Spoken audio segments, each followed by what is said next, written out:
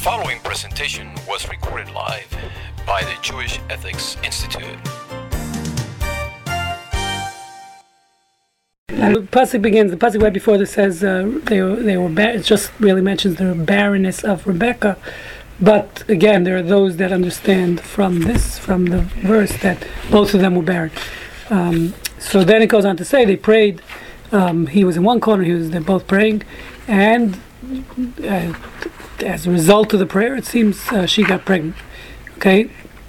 Now, where does it say opposite? Linochach. Yeah, I didn't understand that. The nochach ishto, I almost thought was for her sake. It's not? All the translations I've seen say the opposite, but Shelley has a lot of translations, and maybe you can look it up. Yeah, I mean, it says he was in one corner, she was in the other corner. I wonder if she could get pregnant. Well, by that time they figured out how you do it.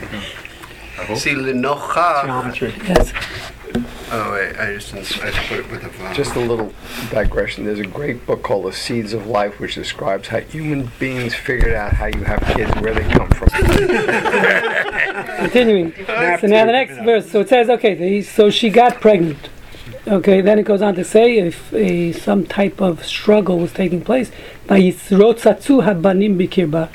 children, you use it plural, even though at this point she did not seem to understand that she was pregnant with twins, yet they didn't have sonograms in those days.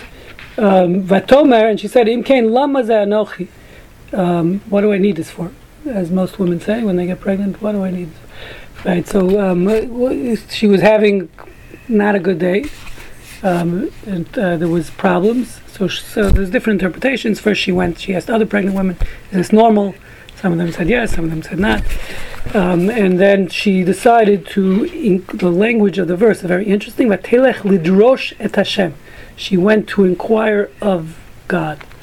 Now, how do you inquire of God? So that's Go to your doctor. Different opinions, right? Some might say go to the doctor. Can I ask? Yes. I'm sorry, I'm asking another language question. The first pasuk, it says, "And the Lord accepted his prayer," which obviously has a sexist kind of thing. No question. It says here, it doesn't say that in the language again.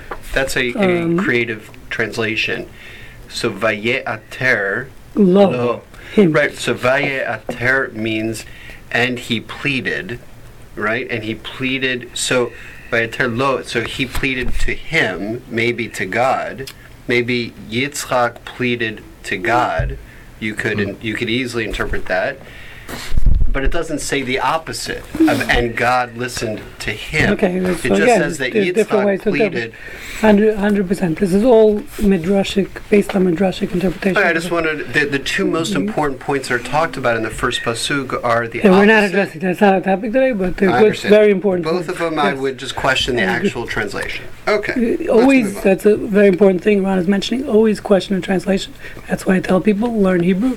And learn in the original, not in the Latin original, in the Hebrew original, because it's very important. Ron, you bring up a very good point. Translations are never to be accepted. Amen. Very important. That's what we agree. Yeah. Who's writing that? It's Art Scroll. Come on now. But it agrees with you, so forget it. It does. Well, then it agrees with me, and then it's Art Scroll. So now again, agrees with you. The question in the second verse is. Question in the second verse is, so what does it mean? First of all, exactly what transpired, what pains she was having, etc. And then it says she went to inquire of God. Now, exactly what that means, a simple interpretation. Again, the literal translation would be lidrosh et Hashem, to inquire of Hashem. The different interpretations could mean either she went, you would think she would have gone to pray. That's the way you inquire of God. But the Midrash written by rabbis says she went to talk to rabbis. Wasn't no rabbis in those days. That's a small side historical point. But the Medrash interprets that she went to the yeshiva of Shem and Aver. Shem and Aver, as we know, they weren't Jewish. They were the sons of Noah. Okay, Shem was Noah's son, who was the grandfather of all these people, and they had a yeshiva. Actually, if you ever visit Tzfat, they supposedly claim where the yeshiva is. On the main street in Tzfat, on top of a pizza shop. And what do they teach there? Oh, so that's a lot of discussion exactly what they were studying, but there was the 7 Noahide laws at this point. So the discussion, the Medrash explains, Medrash asked this question, the Medrash itself actually asked the question, was there yeshiva in those days? It doesn't make any sense. Medrash says that Shem and Aver established the yeshiva to study the 7 Noahide laws. And not the Torah. there was no Torah. Torah That's didn't my exist. question. Yes, Yeah, Torah but didn't exist, supposedly but the really Noahide laws righteous were given to people Noah knew when the he left. Torah And he inherently. except he left the ark at the time, received the Noahide laws, and he then spent his life studying. So Yitzchak didn't know the Torah at all. What does that mean? The studying. Oh, that's a different issue. It says that there's a different Gemara that states that the forefathers and foremothers did observe all of Torah, even rabbinical law, and This is the whole vort that we read. That's questionable how they knew that and whatever. And But how they this knew yeshiva was they were dedicated going to go to Egypt for 400 years, 7 but they instead let him So go. anyway, this yeshiva was dedicated to Noahide law, but they were the scholars of the time, and therefore, so it says Rivka went to find out what's going on, and she realized there was something spiritual. It wasn't just the physical. Obviously, first again, she went to her neighbors and said, "Is this what pregnancy is about?" And they said no. So therefore, she then realized What there's does her something more neighbors going on. know? It's true. I don't know if they were Democrat, Republican. Is this the first recorded case of twins in the Bible? No. Yes. No. No. With Well, twins? there's in the Yehuda Bible, and yeah. Tamar have Yeah. twins later on, but there was a question. No, as far as I know, in the Bible, yes. In the Bible, Medrash, yeah. Medrash might have a lot of extra siblings along the way before this, but in the Torah itself, yes. But you wonder if they were even familiar with the concept of twins. Presumably they were, but still. I'm assuming people had twins. I mean, it didn't Well, change. we understand twins now, but until somebody has them the first Anyway, time. okay, so what was this? Vayisrotzitzu Abanim Bekirba, so there's a lot of discussion exactly what was going on. So first of all, they answer her in the yeshiva. Shem, it doesn't say that, but it says V'yom Hashem. Interestingly enough, they're calling it sort of speaking in the name of God. The Torah is calling that their answer to her was in the name of God, according to that medrash that she was speaking to Shem. Vayom Hashem la shnei goyim bevitnech. There are 2 nations in your room. Shnei lu'umim me'ayich yiparedu. And 2 kingdoms will separate from your innards. Ula'om melom yamatz v'rav yavod tza'ir. And will become mightier than the other. One will become mightier than the other, and the elder will serve the younger. We're not going to get into all that. Rome and Israel, whatever it is. Okay, and then it says Vayimalu yameh leledet. When it came time, her term to give birth, V'hinei tomim b'vitna, she had twins. Okay, so in fulfillment of what the rabbis told her without doing a sonogram. So in any case, there's a lot of discussion. We're not going to get into all the medrashim about. It says that Esav, every time she passed a Beit Avodah Zarah, this is the medrash, famous medrash that Rashi quotes, Esav tried to come out when she passed a place of holiness. Jacob tried to come out. So there's a lot of discussion about that. But the interesting note, and this is my segue to get onto the topic that we'd like to discuss. What? Where did she give birth that Asaph came out first? I'm assuming it was a home natural birth. Wasn't that some idol place, some place of idolatry? Where? You said Because Esau came out first, and you said he would try to get out first a place. No, he would just. It was a constant struggle. Again, the Torah just says there was a struggle within her. What does that mean? It's not clear. So you have midrashic interpretations, you have practical interpretations. We're going to focus on the practical today, not the medrash. So the practical. Twins, believe it just or so you not. know, the first skeleton of twins being born was in a 7,700-year-old woman that died 7,700 years ago because she died in childbirth, and both babies were found in her remains still. Okay, so this time there clearly was. That doesn't mean they knew with it. And No, it's just the first recorded archaeologic One in remnant. 80 births. Dogs are. What's that? 1 in 80 births. Yeah, but I'm saying when the Jewish religion started, the concept of twins was known. Sure. Yeah. And so this book, it's called Studies in the Weekly Parsha, which actually it's a 5-volume set, which I believe, Ron, you bought me once as a gift. I think so. Thank you. That was very nice, yeah. Thank you very much. Yeah, my pleasure. Still use it. That's why I brought it today, and I'd like to quote from it. And hopefully you won't argue with the book that you bought me. Of course I will. What do you mean? it had his wings this morning. So in the book that Ron bought me, it says like this. Gifted me. Maybe he wanted to get rid of it. So it says somewhere, if I can find it. It discusses one of the opinions, brings various opinions as to what the struggle was. So some, it's interestingly enough, the Rishonim discuss whether they were in one embryonic sac or two. The two, I don't know what's the norm. I'm assuming twins are in separate embryonic sac. Two? Right, two separate ones. So according to one opinion, it actually says they were, and the struggle was that they were in one embryonic sac and they were being formed as conjoined twins. And they were struggling to separate because they didn't want to be together, so to speak. That's the non-midrash. That makes them identical twins, not one redhead and one bald. Yeah. Good point, very good point. But we're just using this as a jumping point for the topic of conjoined twins. Well, enough said, but that's one opinion in that he quotes here. I couldn't find the source inside, by the way, where he quotes. Actually, I looked in the book that he's quoting, and it's not there. So, interestingly enough, which I believe he quotes the Torah to say that, and then he's saying initially they were connected, and their struggle was to separate. That's basically what this opinion is understanding in the struggle that was taking place here. Not like the Medrash that says they were trying to get out, and that. Right. So even if they weren't physically connected, they were psychologically connected.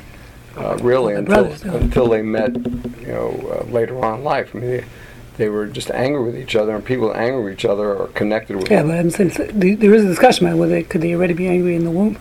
It's possible to have an emotional conflict. Yes, from the Medrash. Yes, clearly.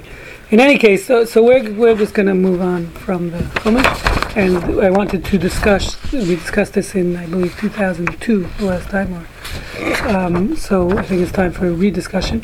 And we didn't address many of these issues. So there's when you're dealing with conjoined twins, there's obviously many halachic issues and of course moral issues, as we'll see, ethical questions involved. So I just wanted to discuss some of the obviously there's the issue of separation, and if you could only save one of them, and can you do surgery to separate twins when you're only one will survive the surgery? So you're basically killing one to save the life of the other. So that we'll get to that probably not this week. That is the most important discussion. But I would like to first discuss some other minor issues compared to that one, just relevant to halacha, to show you how many moral implications, and again, halachic implications, legal, not only in halacha, obviously in any legal system.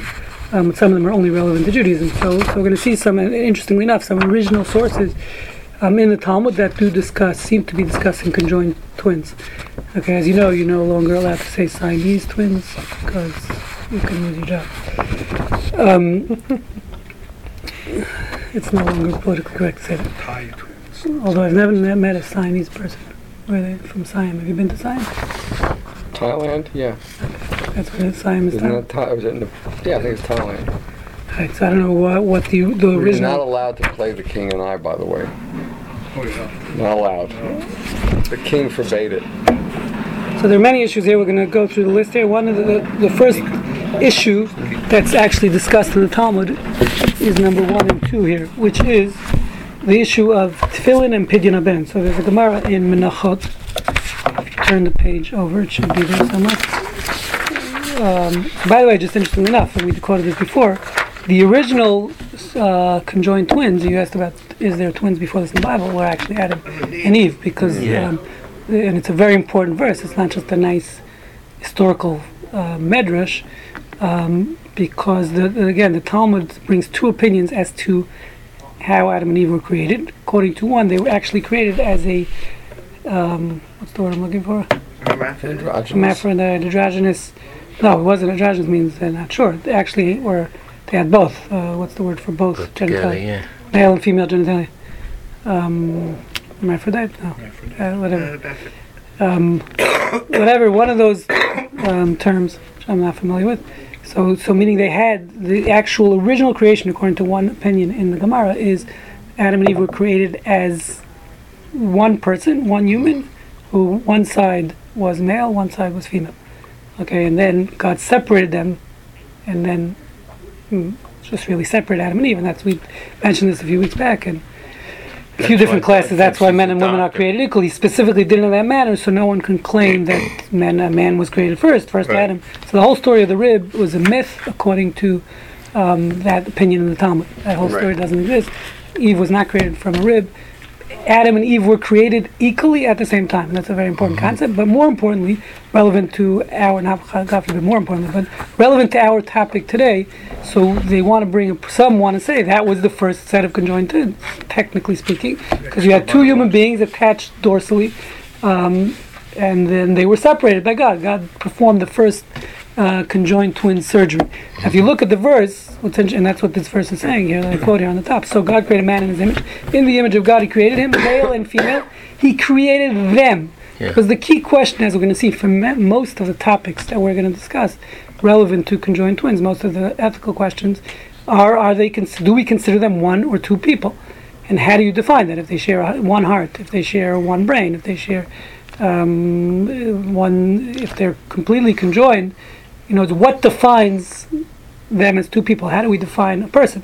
Is it the heart? Is it the brain? Is it the nervous system? There's many, many interesting questions. So here you see, according to this, the Torah is calling, he created this one person, this one human being, male and female, and then it says he created them in the plural. So God himself is referring to them as two human beings, even in their conjoined state. So this might be the first proof text to show that conjoined twins are considered two distinct human beings. You hear, Ron? Yep, I do hear it. Okay, I'm just so not sure about the translation of that first pasuk. That's always what check the I'm checking. translation. That's like I said. Okay, so then you have. I'm going to move on to this fascinating Gemara, which seems to deny the concept of conjoined twins initially, that they exist, but then ends up discussing it. So it's in Tractate Menachot. And Presumably I'm wrong. referred to them as them. They were two complete human beings. They weren't sharing. They were complete. When Yeah, they had different genitalia. They had, technically, I'm assuming, different everything. God just split them down the back, and then he created a back for them, for both of them. Good? But they weren't presumably they weren't sharing a heart, for No. example. They're not sharing. That has happened. Right. Yes, that's the assumption. I'm missing the tractate that I need. Oh, it is. Gee, gonna have to do it. You have to wing it. I can't do it.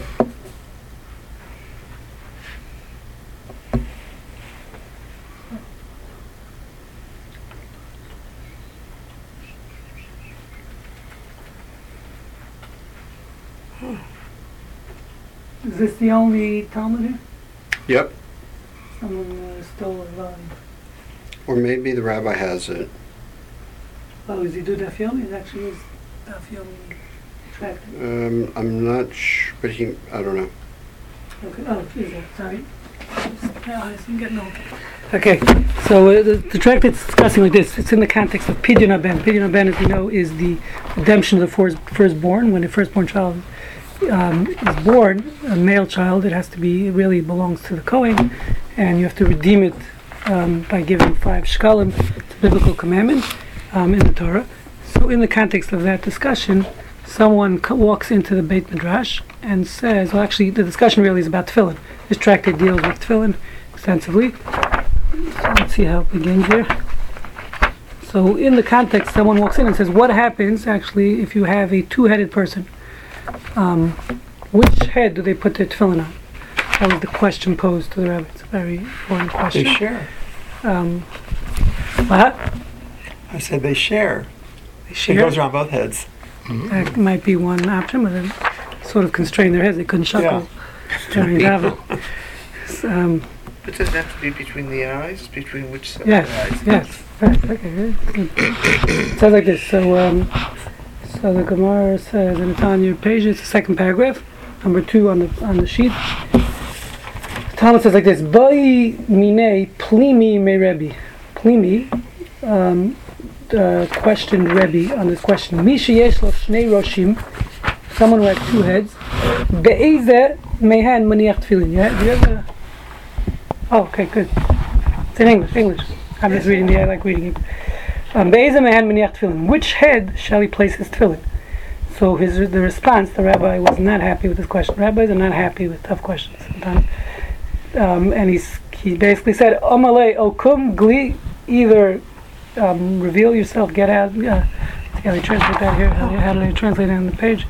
Kum gli means get up and Go into exile is what they Get say. out of my face. right, get out of my face, or Faces. kibol lachshamta, or get we're going to excommunicate you. Don't ask stupid questions like that in rabbis.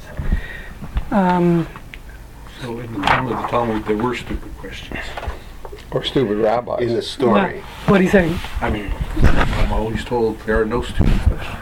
Right. No, I'm just. He's not saying that. Yeah. No, I'm saying no. I'm not. You Well, said it was a stupid. no, he didn't say it's a stupid question. He's just saying he was just upset at him for asking the question. Doesn't mean he's stupid. Maybe he did. Meaning the assumption, the way there's a lot of discussion on how to understand what his issue was, because like you're saying, we shouldn't. Someone asks a question. We always say there are no stupid questions. That's what we're trained to say, at least in rabbinical school. So what exactly was his problem? Meaning, so one thing would say, meaning that he never heard of the concept of conjoined twins, therefore it didn't exist. So we like in Torah to study practical questions, not theoretical questions. That's part of our goal in a certain sense. So this was, don't ask me theoretical, what if, as the nice Yiddish expression, they always say, what like what if your grandmother had a beard, she'd be your grandfather? Well, that's not it's not relevant. She doesn't have a beard, so don't ask me questions. If your grandmother had wheels, you'd be a bus. Okay, so It was a bicycle. I don't say that in Yiddish. There's no word for bus in Yiddish. Okay, so again, so exactly what the question was, maybe we'll get back to that in a second, what he was bothered by. And either way, because as you'll see, because at the end of the day, a guy came in and there was a practical case. So clearly it did exist. So that's what's strange to say that it's just theoretical when 5 minutes later a two-headed person or a father who had a two-headed son came in the story. So clearly there's a lot of discussion exactly what the back and forth was over here. So meanwhile it says Adahachi, as they're talking or later on in the discussion, Asahu Gavra, a certain man walks into the base medrash, doesn't mention his name, Amalei, and he says to the person, Amalei says to Rebbe, meaning to the same rabbi, Is yilidli yanuka dislay trey reshi. My wife gave birth to a son who has two heads. Okay, the assumption is a conjoined twin or some type of demon, and that maybe they were. But either way, the assumption is it's a case of conjoined twins.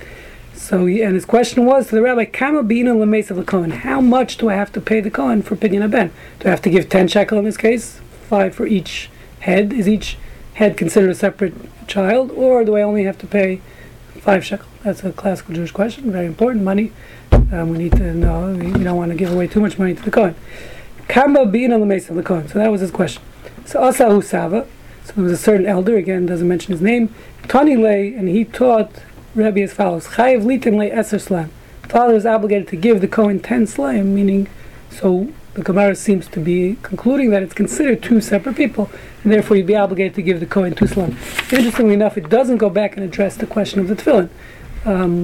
So the assumption is, if we're saying it's two people as far as pertaining to the Pidyon haben, so it would be 2 people who would have to wear 2 tefillins. Although there are those that discuss, and as we said, rabbis have a lot of time on their hands, and they don't like discussing theoretical questions, but it's sort of like your tefillin, as we know, we have 2 arms, but we put tefillin on the weaker arm, on the left arm. If you're a righty, and if you're a lefty, you put it on the right arm. So the question here was, some discuss, maybe the question was which head, even if it's one person, meaning, even if it's 2 people, but maybe you only put, you put tefillin on the weaker head, so to speak. Yep. Just like you put tefillin on the left arm. So that's a lot of interesting discussion. Is this a case of an old man making a halacha? Because a rabbi, no, it's just an old man saying it. Not in the Hebrew, it says. What's it say in the Hebrew? It doesn't say old. It says which part? The last. Asahu Saba, an elder. Elder, much must like I give? a grandfather. It's like Saba is a modern Hebrew word for grandfather. So the Saba's making. Yeah, but halacha. when we say in halachic terms, elder means a scholar and a wise person. That's like the elders, the city That's elders. not unusual. Yeah, I mean usually you use the word zaken. Okay. or zakan. I don't know, Ron, which one is it? Zaken or zakan? For One's a beard and one's an elder. Zakana's beard. Okay, so zaken is an elder. Okay, so now it's interesting. It doesn't mention the names. You're right. It's really not a famous rabbi who's saying this because otherwise it would mention his name. So he says there on the bottom, the art scroll says some say that a certain elder, whenever the term that's used in the Gemara, a sahu saba, a guy just shows up, gives a halachic answer, it's Elijah the prophet, Eliyahu Navi, and brings a Tosfos in a different tractate that says that. So, but it's not referring to here specifically, but it seems like it's not uncommon to find that term. Like, all this elder person showed up. So, in any case, okay. So the bottom line is you see here two halachic applications. Again, there's no technically moral implications to this question here, but the question would be basically is how do we view this person? Is it two people or one? It would seem like that's the question for both answers here. Again, for tefillin, as far as the tefillin is concerned, as far as the question of pidyon abed. Okay, if there's two cases, let me just see if I missed anything here.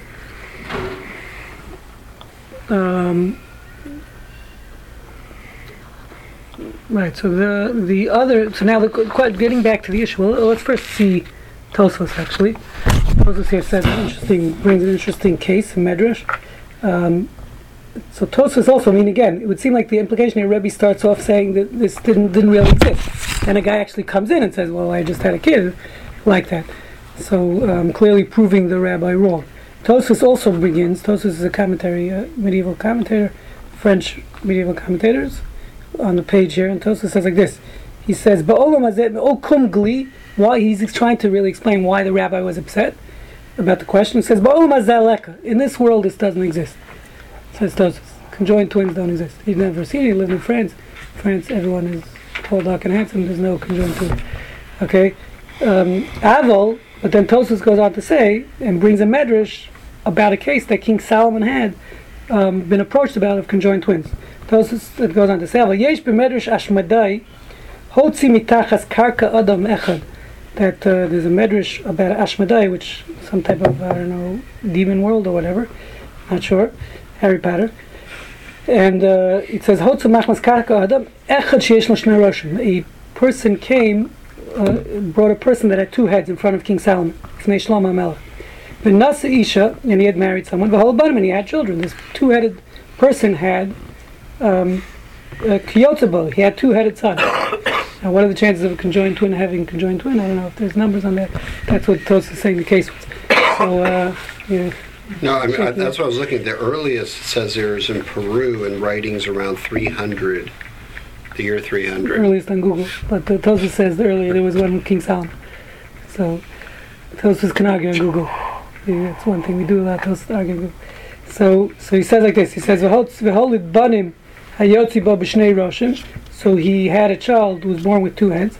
Ukiyotzu b'ishto b'rosh echad. And then there was another son who had one head. Okay, so he had three sons. Two births. His wife gave him one set of conjoined twins, and there was another son. So the question, when the father died, two-headed father died, the two-headed sons came to King Solomon and said, "We want a double portion of the inheritance because we're two people."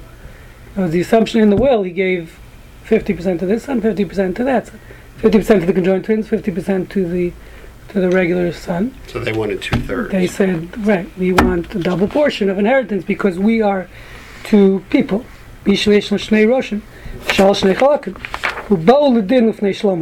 it came in front of the court of King Solomon. So King Solomon said, "Let's split that now." So let's see. So now Tosfos ends there, and he's quoting a Medrash Rabbah. But on the side here, they continue the story from the Medrash. If I can find it. Shita Mekubetzes was a compilation of different commentaries. Quotes here. See if I can find it. I did see it at some point. Here it says like this: Nutzachach, meaning another version of these same events, is quoting from some other commentary. It says Shlomo b'chachmasai. So King Solomon, in his wisdom, heated up a cauldron of water. Okay, it sounds kind of cruel today. Probably loses medical license for this. And he covered one of the heads. So there was two heads. His two-headed kids, or they were adults at this point, came in front of him, and they were claiming we get two portions with two people. So again, the key question always with conjoined twins is: do we view them as two lives, as two separate people, or do we view them as one person? So King Solomon heated up a pot of water. Covered one of the heads. And he poured the hot water on the other head, okay, without allowing the water to touch head number two. And what happened? Both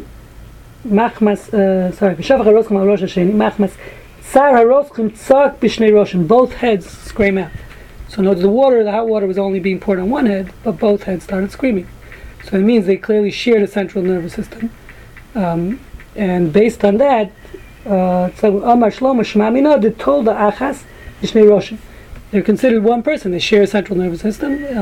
Both heads are screaming. Therefore, they're not considered two people. They only are judged as one person, meaning they only get one part of the inheritance. That was King Solomon's ruling, according to this story. Well, they share a sensory nervous system anyway, not a cerebral cortex necessarily. Explain that in English. Yeah. You initiate pain reflex in the first head, and it travels to the second head. But if you ask the first head what time of day is it, without the second head hearing, you wouldn't expect the second head to answer. No, it can feel pain, but it doesn't mean it's not capable of independent Yeah, but I'm saying it means thinking. they're sharing that part of a nervous, yes. not Okay. not the entire Part of nerve. it can be mental, because you have people that are twins nowadays, and they know what's happening with the other one, and they may And be it's like a good marriage. states. I feel my wife's pain. When she's giving birth, I'm in major pain. But I'm just saying, So even if they there's not don't much know, neurology. Did you take over? Did you take over the pain family? connections I would say in of front of- souls.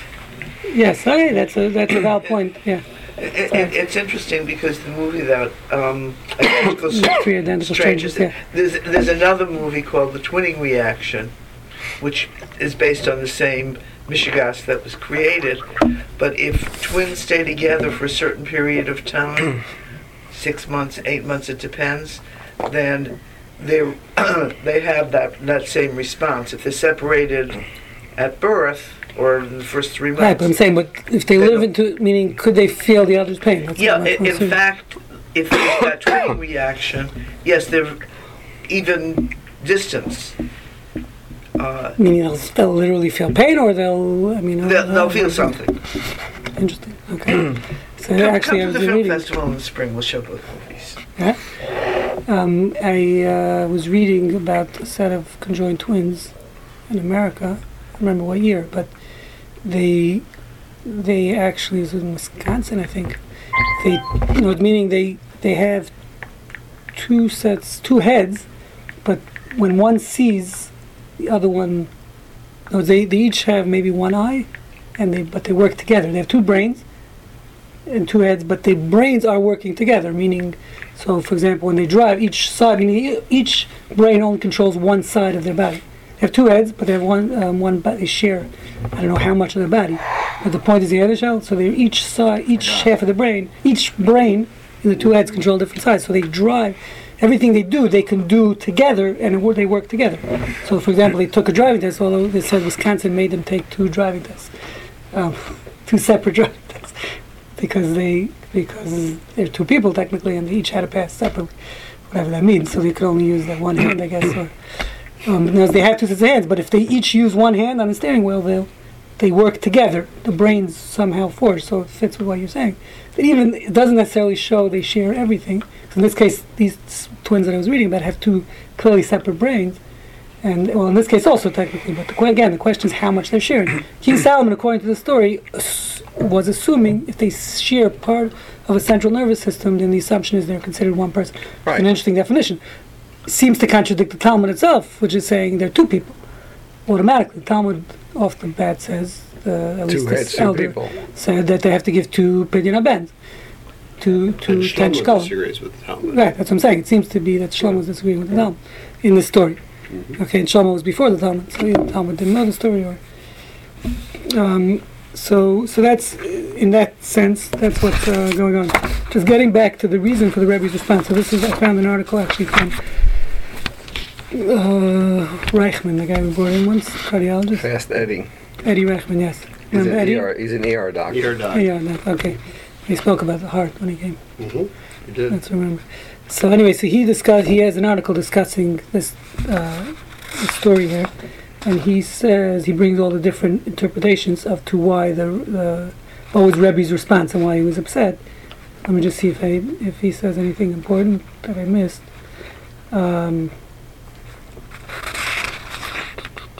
First of all, he says, as to the historical veracity of the statement, while there were sporadic, rare cases of conjoined twins noted from antiquity onwards, it is quite possible that many areas of the world were indeed unfamiliar with this congenital anomaly until accounts were published and decimated in the medical literature. So while the student's distraction may merit a response, Rebbe's particular response seems more severe than such a common circumstance would dictate. What then compelled Rebbe's extreme rebuke? Commentaries have suggested anatomical, homiletic, and magical explanations. So he says, interesting thing, this is actually an important one because I happen to be studying this now. As we know, many cases of conjoined twins, especially if they share a heart or any major internal organs, they're not going to live very long without separation surgery. So separation surgery, as we're going to discuss probably next week, is a major question, not in the sense of just can you separate them to make life easier for them. It's a bigger question of usually you have to save one. If you let them live the way they are, they're going to die within a matter of time because let's say a 8 ventricle or 6 ventricle heart usually is not going to support. If they share a heart, even if it's a larger heart, it's not going to support both bodies. It just can't. So they're not going to live for a very long time unless they're separated. So it's not just a question of practicality of not wanting to live together. Many times it's a question of actually saving. Can you, so to speak, kill one to save the other, which we're going to discuss next week. But what the point is, the question here, he says, was, this is from Menashe Klein, suggests that Polimo virtually held, Polimo and Rebbe, what was their argument about, whether this is a good question or not? Because Rebbe clearly held it wasn't a practical question, because he said, you're asking about tefillin. The original question was 2 heads, do they have to wear 2 pairs of tefillin? There, it's a treifa. They didn't have the ability, obviously, to separate the twins. Right. So that means this child is never going to make it to bar mitzvah. So you're asking a totally ridiculous question. How do you know? How do I know? Yeah, I don't know. It wouldn't make it to bar mitzvah. No, he's saying what that was Rebbe's opinion. This is not, there's no way this child, he wasn't exclaiming like it's a ridiculous thing, this doesn't exist. He's trying to answer, to wiggle out of, like we're saying, like his question, first of all, there's no such thing as a stupid question. Secondly, he didn't know the concept of conjoined twins. They did exist in the world at the time, not common. So he's trying to wiggle out of it by saying Rebbe's problem with the question was you're asking a ridiculous question because the child's not going to live. Conjoined twins couldn't live very long those days because they couldn't be separate. That's what he's understanding. So it's a treifa, and a treifa is usually dies within 12 months. As a din of a treifa, meaning there's a missing heart here, meaning there's I understand, but it's all based on his ignorance, just because he didn't know. I've never seen a bar mitzvah of a conjoined twins. Right, there's conjoined twins that share a heart are not going to live for very long. Knowledge and knew there was no bar mitzvah conjoined twins ever. Right. So he's saying based on that, that's why he was saying. From the simple reading, it seems like he has no knowledge of conjoined twins. So that's what we're trying to check. Exactly. That's what we're trying to answer. Then why is he just is ignorant potentially of this entire. So that's why we're trying to say a different interpretation in the story, that it wasn't an issue that he never heard of conjoined twins. The reason why for his strong statement about the question was because he was saying it's not practical in the sense of the kid's not going to live. Conjoined twins don't live very long. Because of his ignorance. No, not ignorance. Today also, if you share a heart, they're not going to live unless they separate. That's why they do. You missed the part I was saying. They do separation surgery because otherwise they're not going to live for more than a year. In most cases, they're giving their terminal. There is some support internally here because the first question relates to if they reach bar mitzvah age, then they have to put on tefillin. The second question is the pidyon ben, which is just from the virtue of their being born. So it could imply he did know. One thing's for sure, if they did get to be bar mitzvah age, the rabbi would know they have to pay for 2 kiddushes. So they would have known that. I think it's a... But it's more than that, Ron. It's also, there's another aspect here, which is what I want to address, because I happen to be studying this, which is, and we mentioned this a few weeks back, we were discussing the laws of treifa in general for animals. Right? So in the laws of treifa, in the laws of treifa, I don't know if we discussed this then, but we said like it's all, again, it might have changed medically, etc. But in the laws of treifa of animals and humans, the one of the things the Talmud says is an extra organ is the same as if an organ is missing. Okay? Okay. Meaning what the language is yeter is kinatul dami. So it means, let's say, obviously, if let's say someone has, I don't know, let's say what would be a case of an organ that was missing, that would be treifa. Let's say a heart. So if someone has an extra heart or an extra ventricle in their heart, that is also a treifa. Okay, so it's not just things that are missing or punctured that make something a treifa. Anything that, if that thing was taken away, only internal would be organs. Obviously. Anything if that organ was removed would constitute that animal or human was considered a treifa. They're terminally ill. They're not going to live for the next more than 12 months. So the same thing would apply if they have an extra organ of that same organ. That's what the Talmud says. It's common in kidneys. Kidneys, you see that. Right, but kidney is not necessarily a treifa. If one kidney is removed, the person can still live. So that's why it's not a treifa. Kidney is not. The Talmud says. Already, Talmud understood that. So you're saying if you have like extra nipples, which is common, No, internal. That's internal. that's organ. considered external? No. Yeah, of course. I mean, I didn't know what was internal. or yeah, external. internal meaning it means What kind of vital shirt? organ. It doesn't mean you have an extra finger. It means a vital organ, which means an internal Yeah. organ that you can't live without. That's the So definition if of you have treifa. an extra, if you have a third kidney, No, so I just said kidney is not considered treifa. The Talmud said. The Talmud understood already. You can live if a kidney is removed. The Talmud so understood. that is an internal organ, but is the exception to the rule. Yes. No, again, the rule is a Rules vital don't apply to organ. kidneys. That would make sense. The with rule all is a of vital kidneys. organ. The kidney is not vital in the sense of you could not have a kidney and still live because you have two kidneys. Okay, so therefore an extra kidney is not a So problem. you have an extra lobe of the liver. No, liver, since it regenerates, the Talmud says that and understood that then, it's also not a treifa. If the whole So liver it's is another removed, exception. again, it's Talking not an about the exception. extra. I'm looking at the We- extra. We The have two lungs. definition, if you have an extra lung, that would be But you have considered only- treifa. But you like have two kidneys, you have two lungs. You could take out one lung and live. They didn't know that. I don't know. But I don't know. I mean, I'm telling Could you, you be. can. People Okay. do it all the time. Okay. So But they the lung- didn't know they that. just But didn't they know knew that about the kidney. I don't know. I don't know about the lungs. Know that. I haven't learned lungs yet, but when I get there, I can let you know. No, I mean it's true, but okay. So they just So didn't the know. point is, as relevant to us, he's saying that treifa, meaning the way that Menashe Klein is interpreting the Gemara, the reason why Rebbe had a problem, or the argument you could say between Rebbe and Polimo, this other fellow who was addressing the issue, and Rebbe did not want to address the issue, is because Rebbe understood. He said, I'll just read it to you quickly. He says here, treifa is a person or animal that has terminal condition with a prognosis of less than 12 months. Most rabbinic authorities maintain that if a designated treifa does in fact live longer than 12 months, as we discussed a few weeks back when we discussed the contradiction between science and Torah, the original treifa designation was clearly invalid. The only possible exception is the category termed yeter, regarding which the accepted legal principle is that kol yeter kinatul dami. Additional duplicate organs are considered as if removed or absent, rendering a treifa. That means if that organ would be removed, it was a treifa. So if there's a duplicate organ, now it's also a treifa.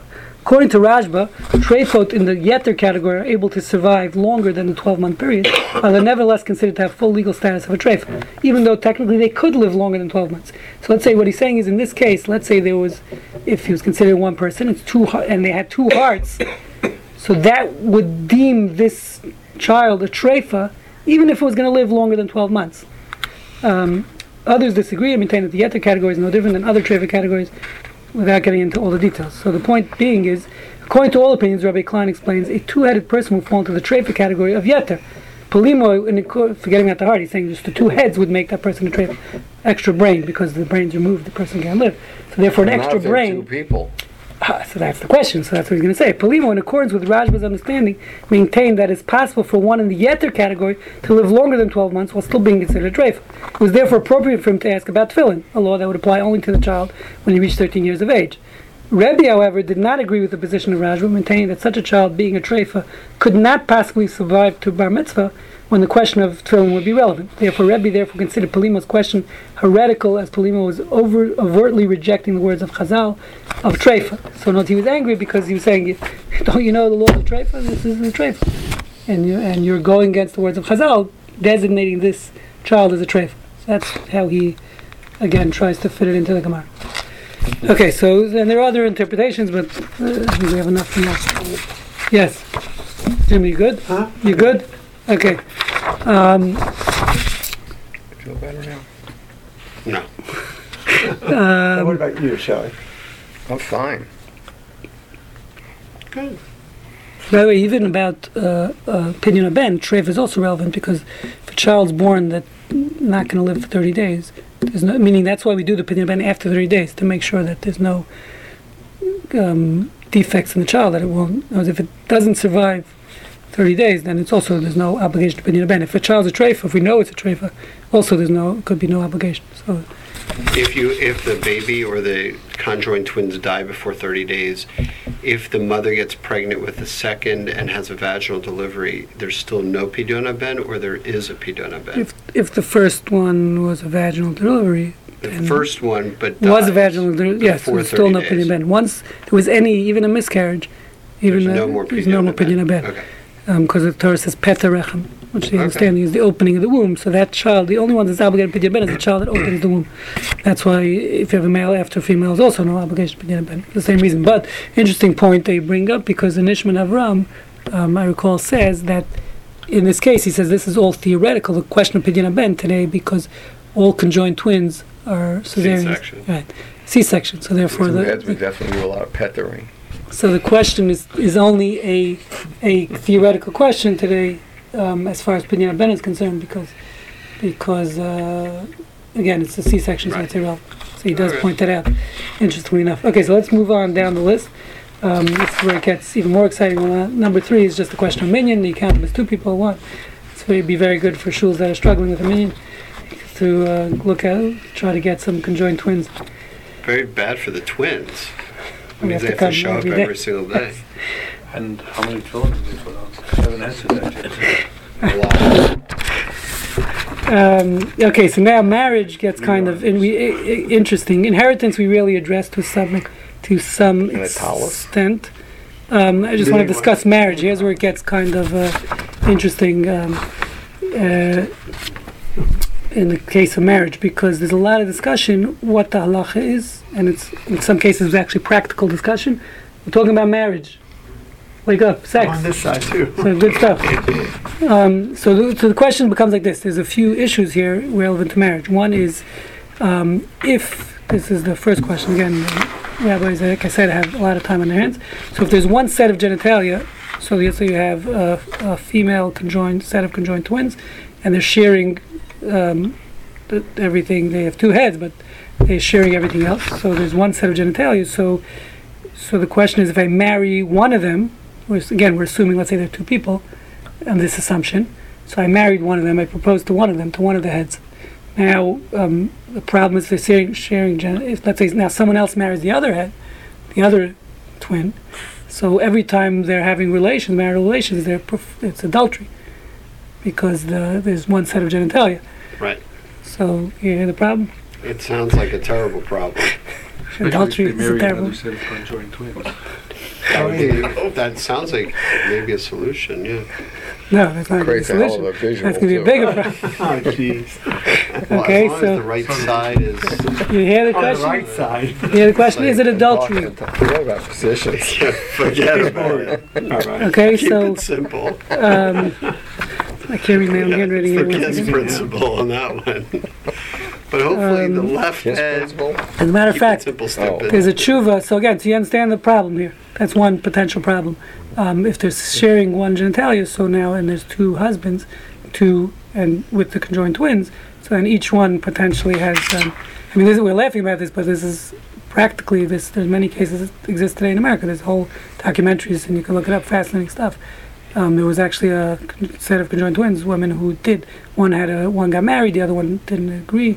And you can look up the fascinating stuff. Didn't and agree. didn't agree that she should get married because, like, she actually ended up dying after the marriage. After the other one didn't listen to her, got married, and the other one ended up dying because of, I guess, loneliness. She had a husband. Broken half heart. Right, and then the other one ended up dying because she had this part attached to her, which was. So there's a lot of it's practical. It's not we're talking. It sounds crazy and theoretical, but it's. I would think it an might be equally practical in interesting many case cases. would be actually two separate sets of genitalia. Oh, so we're going to get there. That So would it's be a actually little that's. messy, too. I saw that there's a tshuva from I can't remember Yaakov Reich, I believe his name is. He discusses a case where he says even if there's two sets of genitalia, he says there's a problem. I think he might be talking about when he's talking about the male here. So you have male conjoined twins. So he's concerned with that if one gets married, it's a very slippery slope, potential for adultery because the other one might join in and whatever. Right. So so he discusses that in itself. So even for males, he's basically saying it's a problem of marriage because of this concern.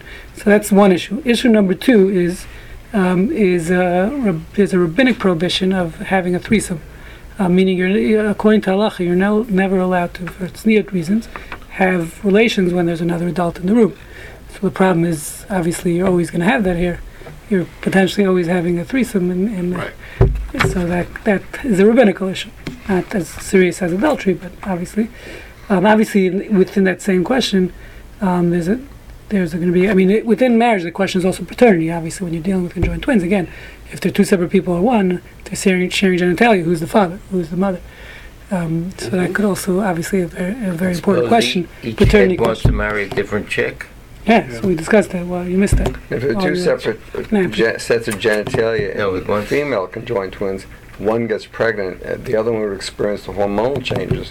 It'd be pretty interesting because the hormones presumably could travel between the two sets of conjoined. That'd be an interesting movie. Yes, all of this will make for an interesting movie. We're You having can do a, the script, Robert. we're having a bad day. Another point, number 3, is question of really, I guess, marrying two sisters. If they're one person, well, if they're one person, it's not an issue. But if they're two separate people, you have two set of female conjoined twins. Someone marries them. So what's the question? Help me out here. Two dowries, If you marry both, I guess if you. two rings, two. No, I'm saying there's a prohibition in the Torah of marrying two sisters. One man can't marry two sisters, even though technically polygamy is allowed in the Torah. But he can't marry two sisters, even after the death of one, by the way. Halach is even after, let's say, his wife dies, he can't marry his wife's sister. Well, are I thought conjoined after twins the death of considered one, you can sisters? marry the second sister. No. Are conjoined twins sister. considered sisters? Why not? What do you mean? Well, I mean, it's There's kind of two a separate special Same case. person, kind of. It's sort of a special case. They're sisters, and no one's going to deny they're genetically sisters. The question is, are they two people or one? We're assuming on the concept they're two You're people. not allowed to marry. Right. I'm saying no, they're sisters. I don't understand why they wouldn't be considered sisters. Let me see if I just go into- So what's, help me out here with the two sisters. What? If they're one person, you can only marry them once. Right, if they're one person, then there's only one marriage. But again, if they're two, I guess the question would be, let's say you're marrying them as a whole, which would make sense. So then, and you're having relations with both of them. Well, no, I'll tell you what, the case is obvious. Again, if they share the same genitalia, they're two people, so even if, I guess if you'd marry both of them, you're having related, meaning, so that's where I'm mistaking here, because I'm trying to say it in clean language. The Torah, marrying, it's not only marrying two sisters, I believe it's even having relations. So it means there's a biblical prohibition to have relations with your wife's sister, not only marriage. So the problem is here, if you marry this girl, head A, if you propose to head A, and you're having relations, they share the same one set of genitalia. So every time you have relations, you're having sex with the sister too. So that's the problem. Okay, you understand? And you don't even realize you're having double pleasure. Nobody told Jacob that. Oh, that's a good question. That relates this back to is Ron's like- point of before. I mean, Did they keep the Torah or not? get even further than what if the other woman really hates that guy and that's considered rape, you know? I like that. So, I mean, that's a major problem. But is Yes. there such exceptions? I'm just not sure if they prove a rule. What if one... No, No, there I isn't understand. questions. No, but I'm saying, What if it's one just the wants questions. You're divorce posing the question. I mean, the questions are Right. posed. No, it's- As a matter of fact, someone, I saw one shuva, he says, Or not together. you can't even marry one of them in that case because since you can't consummate, there's a halacha, the Gemara discusses, let's say you marry someone who there's no way to consummate the marriage physically, or halachically you can't consummate for whatever reason, technical problems, whatever it is. So then the marriage is an invalid marriage, halachically speaking, if the marriage can't be consummated. So he's saying in this case, because you can't have relations, you can't consummate it, therefore the marriage is meaning because of the original, he's going on the tznius issue. Halachically, you're not allowed to have relations with her because there's two people in the room. So therefore, the marriage is an invalid marriage. It's not just tznius. Yeah. No, it's also you can't have sex with your sister. Yeah, It's not but just he does. that. I'm just saying, and it's interesting. He just mentions the other aspect. I understand, but- yes. How Yes. about One you man have is having an orgasm. two the other conjoined one is twins beating- getting married, one's male, one's female. Yeah, it's not away from good. there. It's not looking good at all. What if, Okay. what if the conjoined twins are brother-sister? No, it can't be. Conjoined twins are only male, female. It Can't because they're identical twins. They're obviously formed from the same block. They have one head but two bodies. Yeah, but I'm saying there's only But conjoined twins. They're there's always one embryo. start embryos, so they're always going to be male, female. Okay, now so let me finish here. So the last thing, or maybe two last things, is criminality, which is there's discussion of first of all, if one Who's to commits a blame for crime. If one commits a crime, so then how do you, first of all, you can't punish one, let's say it's a capital crime. You can't execute one because you're killing two people, an innocent person, for How do the you decide crime who of committed his the crime? twin. How do you decide who No, committed I'm the saying the crime? right side committed the crime, whatever it is. This guy killed this side, the right, person According A. to Shlomo, they share a nervous system, so it can't be only the right side. Yeah. Okay, so you're right. All this is on the assumption that they're two distinct people. Right. Otherwise, it wouldn't. You're right. Most of these questions wouldn't be relevant, according to Shlomo Melech, if they share a central nervous system. The other question is, right, so you can't kill one, punish one, because then you're punishing an innocent person too. That would be a problem. The other thing is, they discuss what happens if I murder one. Now the other one was a ghosis technically because he's going to die. Without this one living, do I get punished for the murder of the second one? I didn't kill him, I only killed this side, but now the other one's going to die just because he's a parasitic attachment, which some halachically might be considered a ghosis. We'll get into that next week, because he's going to die anyway. So now let's say, or I kill that one who's going to die. You understand the issue. So then the question becomes, if you kill a ghosis, halachically speaking, you're exempt. That's not considered a capital murder. So that would gets not into that be. whole question. That's not the right. I would not apply that concept for ghostless in that case, because you have the issue of if you kill person A, then you know directly that you will be affecting person B. Yes, but affecting before. doesn't mean murder. Affecting Yeah. doesn't mean killing. It's a causation. It goes But back to what we discussed last week, which you didn't I think like. people know. I'm that saying if like you it's kill like we one. discussed last week when Eddie was here, which you didn't like, which was causation, or what was the word we used? You're not actually killing someone. You're causing an act based on. No, we were talking Right, about when you pull the trigger on a gun. Right, You're yeah, not exactly. the bullet. Yes, so I'm saying, so that's it's the same application which you didn't like 2 weeks ago. So I still don't right, like. yes. Yeah. How about I'm the just falling off a confirming it. building and catching him on your sword? Isn't the kid falling off a building? Yeah, but that's not a ghost. Yeah. No, he's not. He's gonna die, but he's not. There's nothing physically in his body that's causing that. I think to that. here you immediately would be. But over there, you're charge you're with taking away 3 seconds of full life. Those 3 seconds, he's still very much alive. Not As opposed ghost to life. right, not ghost life. Yeah. I think you would get 2 capital punishment, 2 capital murders there. Okay, so And this suppose, is true, but doesn't seem to agree with Off that. with their But heads. yeah. Suppose a conjoined the twin murder's shoots head. one head. Is it murder or is it suicide? It's a great question. One shoots the It's a other. good question. I'm happy you woke up out. Shoots the other. Great question. Then the last one, so Murder-suicide. separation, and maybe we'll address the board.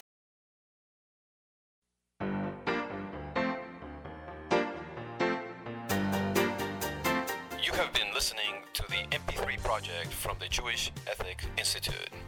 For a complete selection of our lectures, please visit our website at j-ethics.org.